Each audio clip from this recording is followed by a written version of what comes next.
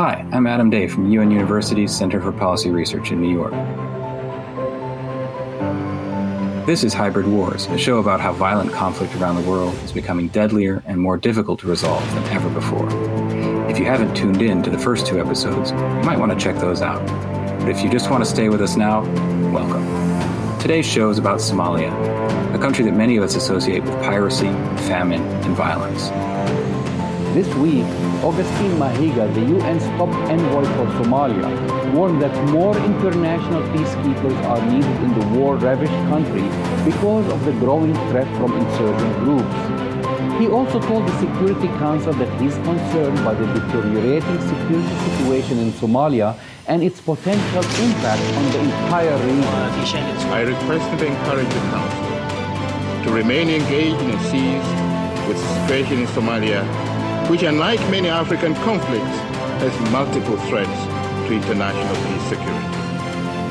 A protracted civil war, international terrorism, international piracy, and international trafficking. Experience in Somalia has shown that the more delayed or inadequate the response is, the more complex the crisis becomes.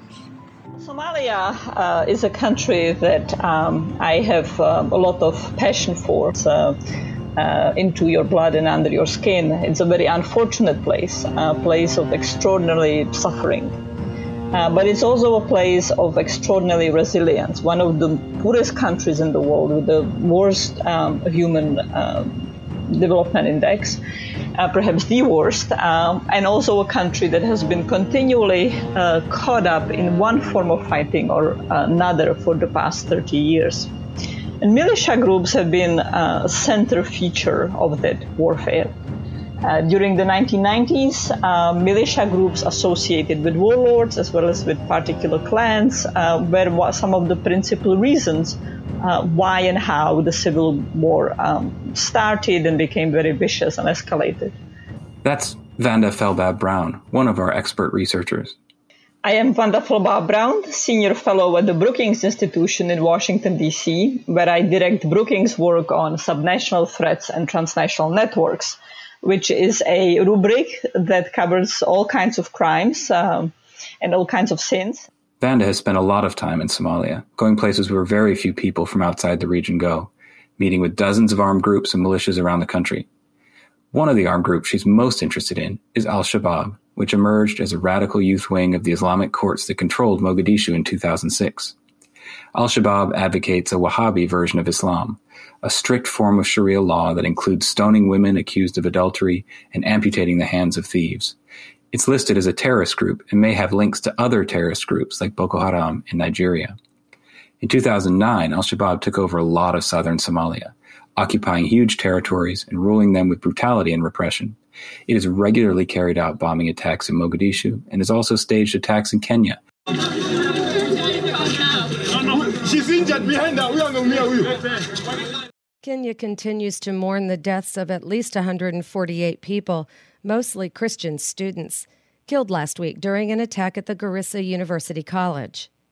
Kenyan fighter jets have carried out retaliatory cross-border bombing raids into Somalia, home base of Al-Shabaab, the militant group responsible for the Garissa massacre. And I've really been struck just on my latest trip when I was doing field work for our study on militias, how much strengthened Al-Shabaab has become. And now, why is that? What accounts for the fact that you have this very brutal actor that nonetheless manages to stay so potent despite massive international efforts to get rid of Al-Shabaab and despite the brutality that it imposes on local populations? Well, there are many factors. The core one is, of course, the weakness and rapaciousness and predatory character of official Somali forces. The official Somali army is still very weak, and it's essentially a conglomeration of militias that often act as very parochial and sometimes very rapacious predatory militias. State institutions often are corrupt and do not work well. And so Shabaab, despite its brutality, manages to enforce order and manages to deliver at least some aspects of public life that are necessary for everyday survival. So systematically, Al-Shabaab, shocking as that is, manages to outcompete state institutions in providing better order and in providing better, more accessible justice. Now, the bar is very low, but it's effective at enforcing order and enforcing justice. It does so much better than the plethora of militia groups that exist in Somalia and the state security forces that have emerged out of the militia groups. Al-Shabaab isn't just outperforming the government in many areas, it's also managing to survive in the face of a huge international effort to get rid of them. The African Union has deployed 20,000 soldiers to fight Al-Shabaab, driving the group out of Mogadishu and losing thousands of lives in the process. The U.S. regularly conducts airstrikes on Al-Shabaab positions to weaken them, and international donors have put $1 billion into building the Somali police and army. This has helped drive Al-Shabaab into a smaller set of territories, but it certainly hasn't finished off the group. So, just like we saw in Nigeria in the last episode, the Somali government has turned to militias to help the fight against Shabaab. But why use militias at all, given how much other support Somalia is getting from African troops and others? So first of all, they're used to them. They are the actor that's available. Somalia's government does not control large parts of the territory, and there are very large parts of the country where no official police forces or security forces are present. Actors advocate for them also because the Somali forces have performed so dismally. They are extraordinarily weak. They have very limited morale. They cannot even perform defensive operations. If they set up a camp, a checkpoint, they are very easily overrun by Shabaab. And to the extent that they are not overrun, it's only because they often pay Shabaab protection, extortion money. So people will say the militias have many advantages, so goes the claim. They are local, so they will understand local terrain. They will have great local intelligence. They are local, so they will not be predatory to local communities, so goes the claim. And they will have greater wherewithal and motivation, greater morale to fight Al-Shabaab than the Somali official formal forces. And people also make the argument that they can be cheaper than Somali national security forces. One of the most important groups that is helping the Somali government fight Al-Shabaab is called the Darwish. There is one special category of the militias that's called Darwish. They are paramilitary forces that operate at the level of federal member states. They are not officially part of the security architecture. There might be perhaps 20,000 of them. The numbers are highly varied. There is really no systematic counting or systematic disclosure of the size of the militias, but perhaps there are 60,000 militiamen in Somalia, and easily more. Really, the only economy is selling protection, selling one's arms. It's the majority of the economic activity in the country, beyond trading goods. So you have these state-level militia forces that are not officially allowed to exist, but could become enrolled either into national Somali forces or can be labeled as special police, in which case they are not explicitly allowed by the Somali constitution or the architecture, but they are also not explicitly prohibited, unlike when they are called militias or paramilitary forces. These forces are not just fighting Al-Shabaab. Some militias are policing communities, providing services, and acting like local government in many cases. And because they're operating where the government is weak, the groups have plenty of opportunity to cause harm as well. So not every militia is potent. Not every militia is motivated. There are very many types of militias in Somalia, and very many are militia groups essentially for hire. Whoever pays them more will be the temporary lord. To assume that they will have greater loyalties is a very audacious assumption. Some of them might be restrained in how they engage in predation on local community, but to the extent that local communities are not homogeneous, militias can be very predatory to minority clans, to neighboring communities. In fact, the militias are a very important source of severe human rights abuses, and particularly when they are organized along clan lines or along particular commanders, the level of predation, involvement in criminality tends to be very high. Islamic militia fighters who have been battling rival warlords in Somalia's capital since Wednesday have agreed a ceasefire. Around 70 people have died and 200 have been injured during 4 days of fighting in the northern part of Mogadishu. Somalia has been without an effective central government for 15 years and has been divided by rival warlords. This is also augmented by the fact that most militias in Somalia do not have any kind of official or even unofficial payments. So they will only be paid if they are lucky to be labeled as so-called Darwish, paramilitary forces belonging to sub-federal states, and if those states have money. So that means that the states have to have some taxable assets, principally a port. There are really only two of those states, Puntland and Jubaland, that has access to these kind of resources. So the vast majority of militias have no official payroll. They have no official money. Well, they need to feed their families. What are they going to do? They will start extorting local communities or neighboring communities. They become involved in all kinds of predatory criminality. They're also very easily appropriated by powerful men, even though today no one calls himself warlord anymore. In Somalia, as well as in other parts of the world, the former warlords can be members of parliament now or can be state-level politicians, but they are patrons of those militia groups and often use the militia groups both as their Praetorian Guard, but also for suppression of opposition. These militias tend to go to the highest bidder to work for whoever is willing to put them on a payroll.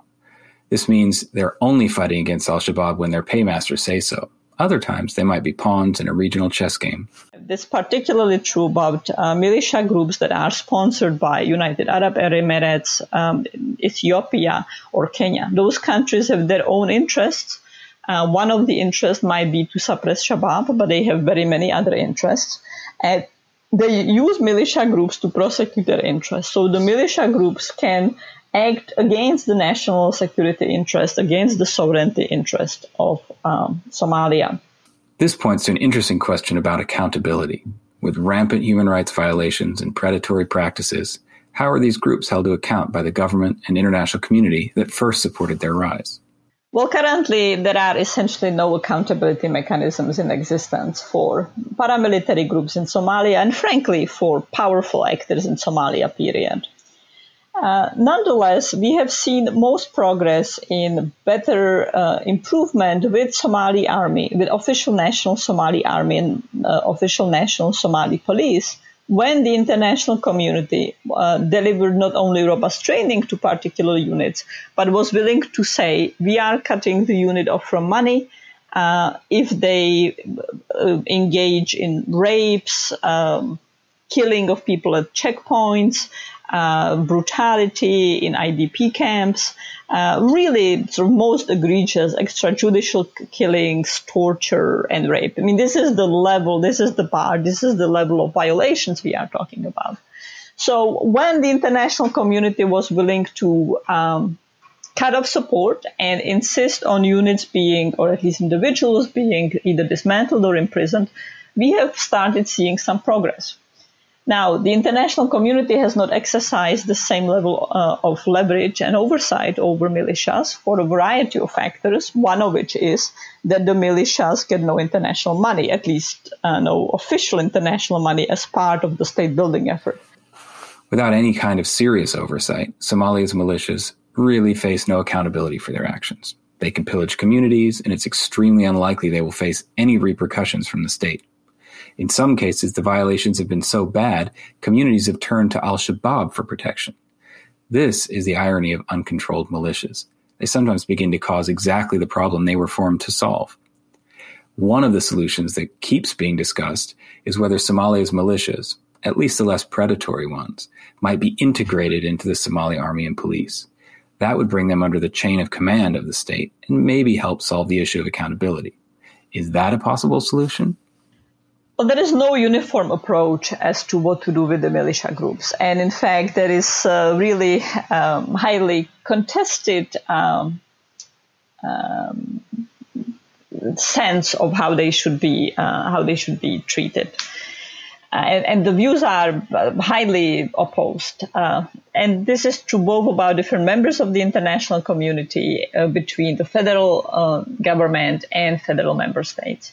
So the federal government would like to see integration of the militias into Somali national institutions.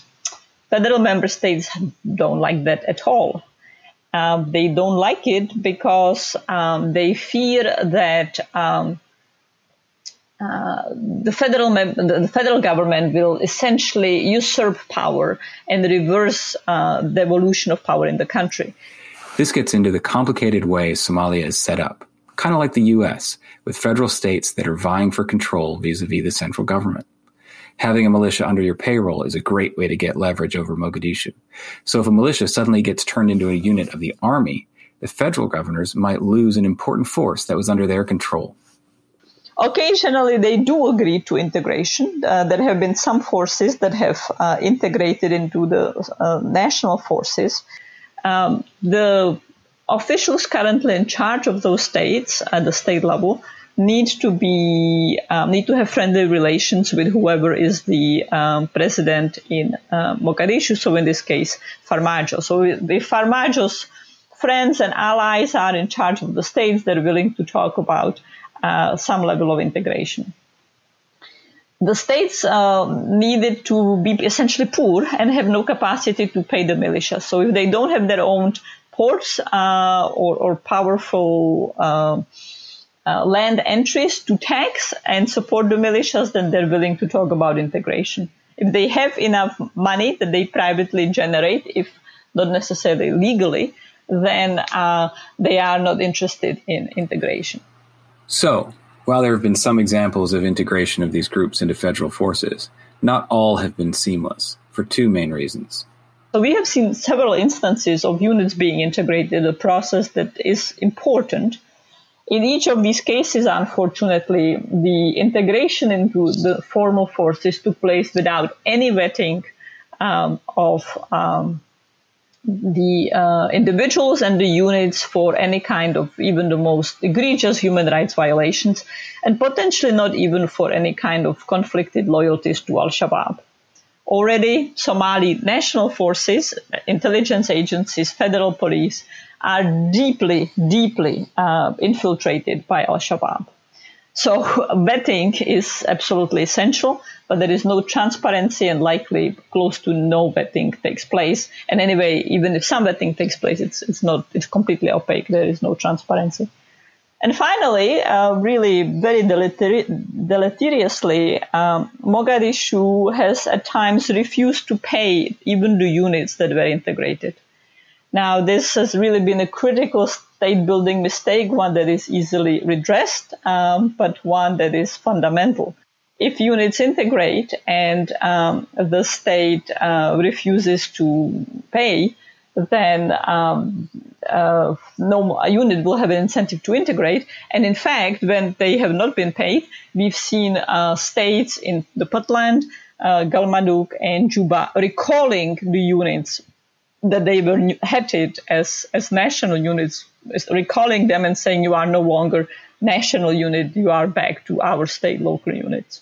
So the short story is that integration isn't really working as a short-term solution to the bulk of Somalia's militias. Either the power brokers in the country don't want them to be integrated, or the integration is not something that is going to solve the problems the militias cause. And don't forget, these groups are the ones that are on the front lines fighting against Al-Shabaab, so they aren't something that can just disappear. But one of Vanda's most important points has to do with the risks these militias cause to Somalia's stability in the broader region. One of the fascinating things to watch in Somalia over the past 5 years has been its rise as a center of geopolitical rivalries. That is deeply destabilizing for a country that's already enormously destabilized. And a lot of it has to do with the Cold War between Qatar on the one hand and Saudi Arabia and United Arab Emirates on the other hand, with Qatar being in Somalia quite closely aligned with Turkey as well. The larger actors from the powerful actors from the Middle East, like UAE, Saudi Arabia, and Qatar, have a variety of interests in Somalia, including access to ports, particularly when UAE was involved intensely in the war in Yemen. It deemed ports along the Horn of Africa as vital for access to Yemen, and it still today believes that free entry, free passage, free maritime passage, both for its merchant vessels and trade in general, as well as for its military forces through that area, is fundamental. So UAE has sought to build up ports like in Djibouti, but also increasingly in Somalia, in Bosaso, which is in the state of Puntland, and in Berbera, which is in the state of Somaliland. But now that UAE and Saudi Arabia continue to be caught up still in this tiff between cousins in Qatar, a tiff that has terrible consequences for the lives of people in the broader Middle East, Qatar has tried to cultivate its own rival port in Hobyo in Somalia. So all these regional actors and actors from the Middle East are cultivating their own proxy forces, local actors, local militia groups, to challenge each other. Some of these forces, like some of the militias belonging to Qatar and or sponsored by Qatar, and some of the militias sponsored by UAE, are actively fighting each other in Puntland. In other cases, the groups might be courted by external actors. This is one of the most important downsides of militias in the Somalia context. They are a conduit for foreign countries to meddle in the conflicts inside Somalia. It's as if foreign powers think that Somalia is a safe place for the big powers to fight. The human cost is enormous, as tens of thousands of people have died in the fighting in the past decade. It's beginning to get worse again, as all the gains of 2015 appear to be slipping away. 11 people were killed by a bombing in a crowded market in the city of Baidoa, west of the Somali capital, Mogadishu. It is considered the worst attack of its kind since Somali forces, backed by Ethiopia, took control of the city 2 months ago. One crisis after the next. The Somali people's suffering continues in the midst of an array of armed factions, as more than 10 people were killed after a bomb detonated in a bustling market in the city of Baidoa.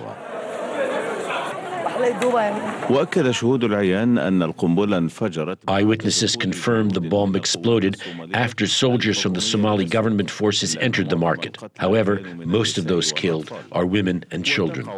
In Baidoa, which is the capital of the southwest, often seen as the safest place, the place I was able to go, both the Somali national government and the international forces really have access to tiny percentage of the population and tiny amount of physical territory.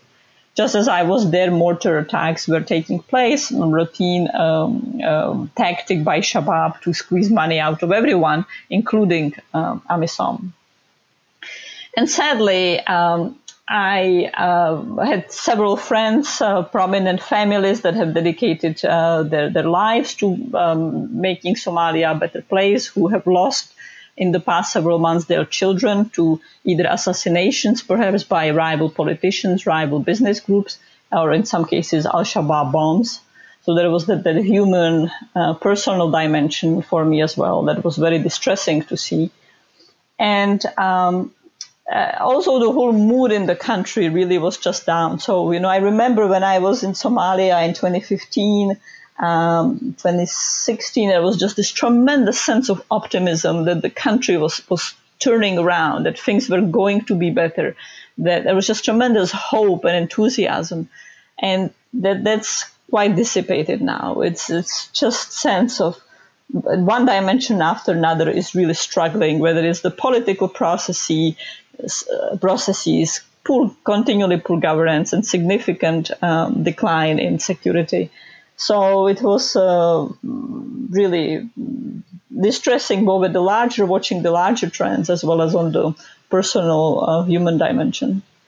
We often think of Iraq and Lebanon as and perhaps Afghanistan as the archetypal places where proxy wars are played out. Syria, another prominent example, and few pay attention to the extent to which the proxy rivalries, geopolitical rivalries, are playing out through proxy wars and militias in Somalia. Is Somalia the next Afghanistan? The current situation in Somalia is eerily similar to Afghanistan in the 1990s, which was in total disarray with no central government or functioning economy. Warlords battled freely over territorial pockets and small weapons were plentiful. It seems that Somalia's militias might have played an important role in fighting Shabaab, but the cost is huge. And without any easy way to bring them into the national army, the solution is either to try to demobilize them, disarm them, and reintegrate them back into their communities, what Vanda calls DDR, or just accept them as part of life in Somalia.